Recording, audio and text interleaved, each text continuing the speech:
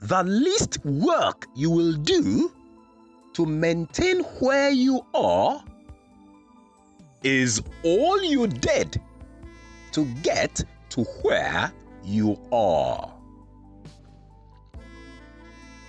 And that is the thought for today from the Quintessential Polymath, Oladele Olunike.